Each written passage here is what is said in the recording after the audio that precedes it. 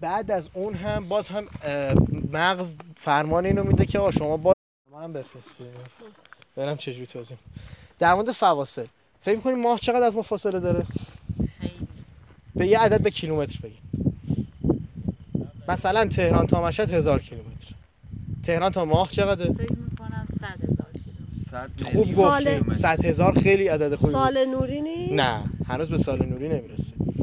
فاصله تهران، حالا فاصله زمین تا ماه، یک عددی بین 350,000 کیلومتر تا 450,000 کیلومتر. میانگینش رو بگیریم 400,000 کیلومتر. حالا بیایم روی یک تعریف دیگه. این لیزر رو که من روشن میکنم به سمت اون کوه میفرستم، ذراتی از این لیزر خارج میشه به نام فوتون. خب که همین نوری هستش که ما میبینیم. این ذرات با یک سرعتی در حرکتن. اون سرعت چقدره؟ بگید حدس بزنید. اونم 100,000. اون سرعت بازم حدس نزدیک، ولی سرعت رو داریم میگیم. 100,000 کیلومتر بر چی؟ بر ساعت مثلا؟ بر نه ثانیه. بر ثانیه. سرعت نور یه عدد نزدیک 300,000 کیلومتر بر ثانیه است. یعنی این لیزری که من روشن کردم به سمت آسمون پرت میکنم، در یک ثانیه 300,000 کیلومتر رفت بالا. خب فاصله تهران تا مشهد و توی یک ثانیه نور میتونه 150 بار بره و برگرده. اینجوری فکر کنید. حالا این نور که اینقدر سرعتش زیاده در فواصل کیهانی خیلی کم میاره. یعنی چی؟ یعنی به این ستاره نگاه کنید. این ستاره اسمش نسر واقعه یا وگا. خب ستاره وگا از ما 8 سال نوری فاصله داره. یعنی چی؟ یعنی نوری که ما از این ستاره داریم میبینیم مال 8 سال پیششه. یعنی مثلا این ستاره اگه مرده باشه ما تازه چند سال دیگه 8 سال دیگه میفهمیم. 8 سال دیگه میفهمیم تازه. و جالب اینجاست که مثلا شما فکر کنید خودتون مثلا 8 سال پیش چیکار می‌کردین؟ نوری که از اون داریم می‌بینید مال اون موقع است. من خودم مثلا داشتم کنکور میدادم. اون موقعی که این نوری که الان دارم ستاره می‌بینم اینش که جدیدتره. جدید یعنی نزدیکتر منظورتونه؟ نزدیکترین ستاره به منظومه شمسی آلفا قنطورسه که پروکسیما قنطورسه که 4 اصلا پرنور نیست و 4.2 سال نوری با ما فاصله داره. خب یعنی هر چی که پر نورتر باشه قدمتش بیشتره. یعنی خب این 8 سال گذشته. اینجوری نیست. ممکنه هر چی به ما نزدیکتر باشه ما پر نورتر ببینیمش، ولی بازم دلیل نمیشه. سال نوری واحد مسافته نه عمر. آها. ببین وقتی من میگم فاصله ما تا اون ستاره 8 سال نوریه، یعنی اینکه من با سرعت نور همین فرض کنید من سوار نور این لیزر بشم که دارم پرتش میکنم سمت اون ستاره، 8 سال دیگه میرسم بهش. با سرعت اینا که گفتیم چقدر؟ 300,000 کیلومتر بر ثانیه. ابعاد کیهانی واقعا ببخشید انقدر بزرگه. خب تازه این 8 سال نوریه. بیایم سراغ این ستاره دنب. این ستاره دوستان با ما 1400 سال نوری فاصله داره. نوری که داریم میبینیم برای صدر اسلام از این ستاره. اون موقع ما حضرت محمد نبوده. آره. سرم گیجه. حالا این آندرومدایی که گفتم خدمتتون الان اینجاست. شما میتونید به کهکشان دیگه نگاه کنید. با چشم غیر مسلح دیده میشه اینجا. آره. تونستین یه جرمی رو ببینید. اگر خیلی دقت کنید میتونید دیسکش هم ببینید. کهکشان‌ها شکلش رو دیدین تا حالا؟ کهکشان یه شکل شبیه مثلا یک تخم مرغی که به صورت سرخ کرده بریزید و زردش مثلا وسط دورش سفیده. کهکشان یه همچین شکلی داره. شما دیسک این کهکشان هم میتونید همینجوری با چشمتون ببینید. اینا با تلسکوپ ببینید خیلی قشنگه. خوشه پروین. یعنی گردنم در گرفتم بالا. با وای این توضیح دادم. فهمیدم من به عنوان یک معمار خوشه نیست. تصاویری در آسمون مردم گذشته میدیدن که به اون میگفتن صورت فلکی. مثل ما اونها مثلا شبهاشون نمیدونم اینستاگرام و چه میدونم تلویزیون و سینما و این چیزا نداشتن دیگه. تفریح شبشون این بود که فقط به آسمون نگاه کنن و برای آسمون داستان بسازن. یکی از قشنگترین صورت فلکی‌ها این صورت فلکیه. این ستاره یادتونه دیگه که گفتم عضوی از مثلث تابستانی. این ستاره اسمش دنبه یا زنب الدجاجه. دنب یا زنب الدجاجه. این ستاره رو شما نگاه کنید. اینو سر یک مرغابی فرض کنید که اتصال پیدا میکنه به دم مرغابی. مرغابی در حال پروازه، پس 2 تا بال باز داره. این یه بال، این 2 بال. این صورت فلکی دجاجه هست یا مرغابی که داخلش الان این ابر کنار رفت. این راه شیری رو میتونید مشاهده کنید. ببینید اینجا این حاله کامل شد تقریبا. آره این حاله سفید رو میتونید ببینید. این قسمت راه شیری در واقع کم نوره. راه شیری پرنور الان توی آلودگی نوری اون قسمته و یک راه شیری زمستانی هم داریم که ادامه اینه. با طول صورت فلکی جبار این راه شیری هم دیده میشه در آسمان خیلی تاریک. یعنی من تا حالا اینجا هنوز نتونستم ببینم. جبار تازه داره طلوع میکنه. اینجاست. این کمربند جبار 3 تا ستاره اینجاست. این میشه اپتو جوزا، ستاره قرمز رنگ. راجع به رنگ ستاره هم یه ذره صحبت میکنیم و اینم بقیه ستاره های صورت فلکی جباره. حالا شما اینجا رو دقت کنید. این ستاره چه رنگیه؟ زرده. با رنگش با بقیه فرق میکنه. درسته؟ همونطور رنگه. آره ما به این ستاره میگیم قرمز. آره قرمزه. نور قرمز سرید. اینم قرمزه. رنگش با بقیه ستاره ها فرق میکنه. پس ما ستاره ها داریم، ستاره هایی داریم با رنگ های مختلف. مثلا خود ستاره ایوق اینجا این سفید رنگه. اگه تفاوتش با رنگ های آبی اینها متوجه میشید.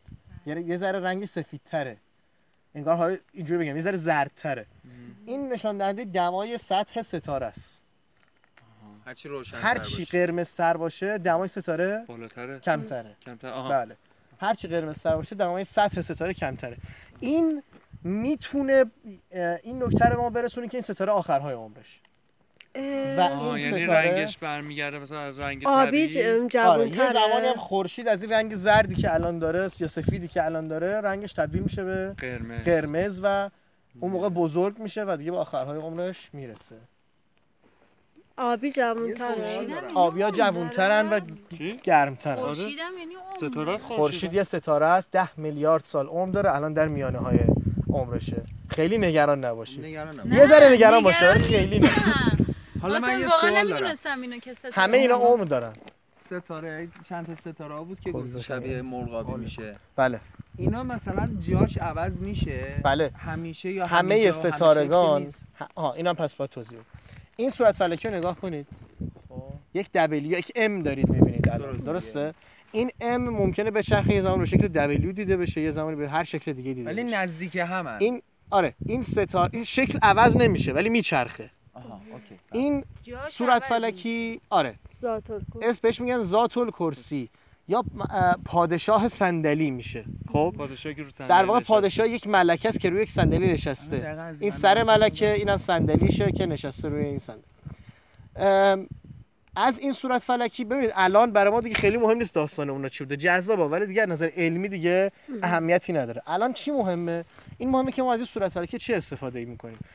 برای اولین استفاده برای راه یابیه که ما شمال و جنوب و شرق و غرب رو پیدا کنیم. این یکی از اون صورت فلکی راهنماست که به این صورت ستاره قطبی پیدا میشه. ببین اگر این ستاره رو در واقع اگر این زاویه رو خب نیمسازش رو رسم کنید، حالا یه ذره نیمساز به سمت پایین‌تر رسم کنید، میرسید اینجا به ستاره قطبی. این ستاره همیشه ثابته، همونجا قرار داره و شمال رو نشون میده. یعنی جهت شمال الان اینجاست. این شمال شد. طبیعتاً جنوب و شرق و غرب هم میتونید از روی شمال پیدا کنید. بله. یه بار دیگه بریم اینکه یادتون بمونه اینجا به این صورت. اینطوری.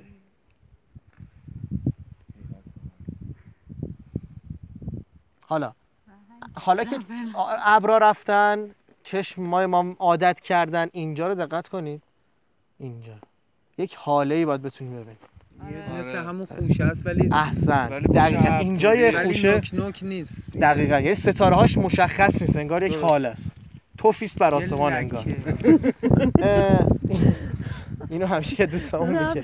ضبط میشه. اشکال نداره. همه یادشون میمونه. این توفی بر آسمان تا آخر عمرتون یادتون میمونه. این به شما میگیم خوشه دو قلو یا خوشه دوگانه که با تلسکوپ ببینید قشنگ ستاره‌اشو به تفکیک میتونید مشاهده کنید. چشمون اینطوری به هم میزنه. خوشه ها چی هن؟ خوشه ها یک سری تجمعی از ستارگان که مثل ستاره هایی که مثل خورشید تنها نیستن. هنوز دور و بر ستاره هایی هستن که از اون منطقه به دنیا اومدن و طی جاذبه‌ای که نسبت به همدیگه دارن هنوز دارن دور همدیگه میچرخن، تحت جاذبه همدیگه هستن. به اینا میگیم خوشه ستاره‌ای. حالا هرچی خوشه سحابی بیشتر داشته باشه این خوشه جوانتره. مثل سحابی جبار که هنوز سحابی خوشه نشده. سحابی چیه؟ جایی که هنوز ستاره ها دارن متولد میشن. در خوشه ها تولد ستاره ها تموم شده، ولی در سحابی ها داره ستاره ها متولد میشه. از سحابی های معروف چی؟ تولد ستاره چی؟ تو همین سحابی هاست. سحابی یه تجمعی از گازه. خب در این تجمعی از گاز به هر دلیلی که میتونه مثلا تابش یک اشعه از خارج مثلا اون سحابی باشه یا به دلیل جاذبه خیلی زیاد، این سحابی ها متراکم میشن. هر چیزی که متراکم بشه دماش چی میشه؟ زیاد میشه.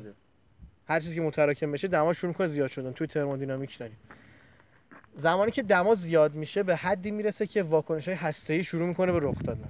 لحظه‌ای که واکنش هسته‌ای رخ بده یک ستاره متولد شده. تولد ستاره در این لحظه. مرگش چیه؟ زمانی که تمام این انفجارهای هستی، تمام این واکنش‌های هسته‌ای دیگه تموم بشه یا به یک شکل دیگه تبدیل بشه. دیگه اینجا من انسان لیزر میدی؟ لیزر خودم اینجا یه خوشه مانند میبینم. بزنین من ببینم یه بار یاد نذاری. حالا لیزر برداریم. این یه تکنیک هم هست. این تکنیک رو بهتون بگم. تکنیک دید غیر مستقیمه. چشم ما دقیقاً مردمک چشم ما به نور حساسیت کمتری نسبت به بقیه قسمت‌ها داره. یعنی شما اگر میخواید مثلا این خوشه‌ای که اینجا توضیح دادم خدمتتون اینجا بود، اینجا رو ببینید دقیقاً مستقیم بهش نگاه نکنید. یه ذره بالا پایینش نگاه کنید ببینید چقدر نورش بیشتر شد. دید غیر مستقیم تو نجوم بریم مثلا اینجا رو نگاه کنید یا اینجا رو نگاه کنید می‌بینید که اونو خیلی بهتر می‌بینید تا اینکه بهش مستقیم نگاه کنید. از همینجا حجمو میتونن چیز کنم. حالا شما گفتین اینجاها درسته؟ آره اینجا همونجا دقیقاً. من بزنید که ببینم با تکنیک دید غیر من مستقیم. دارم می‌بینم. مثلا به نظر میاد یه سری ستارن که تصادفاً نام من قشنگ دارم می‌بینم اینو. من 2 تا ستاره بیشتر نمی‌بینم. نه یه حجمیه مثل خوشه میمونه. 2 تا 3 تا 4 تا ما هم میشه بله. ببینیم. بله میشه. بیا ببین.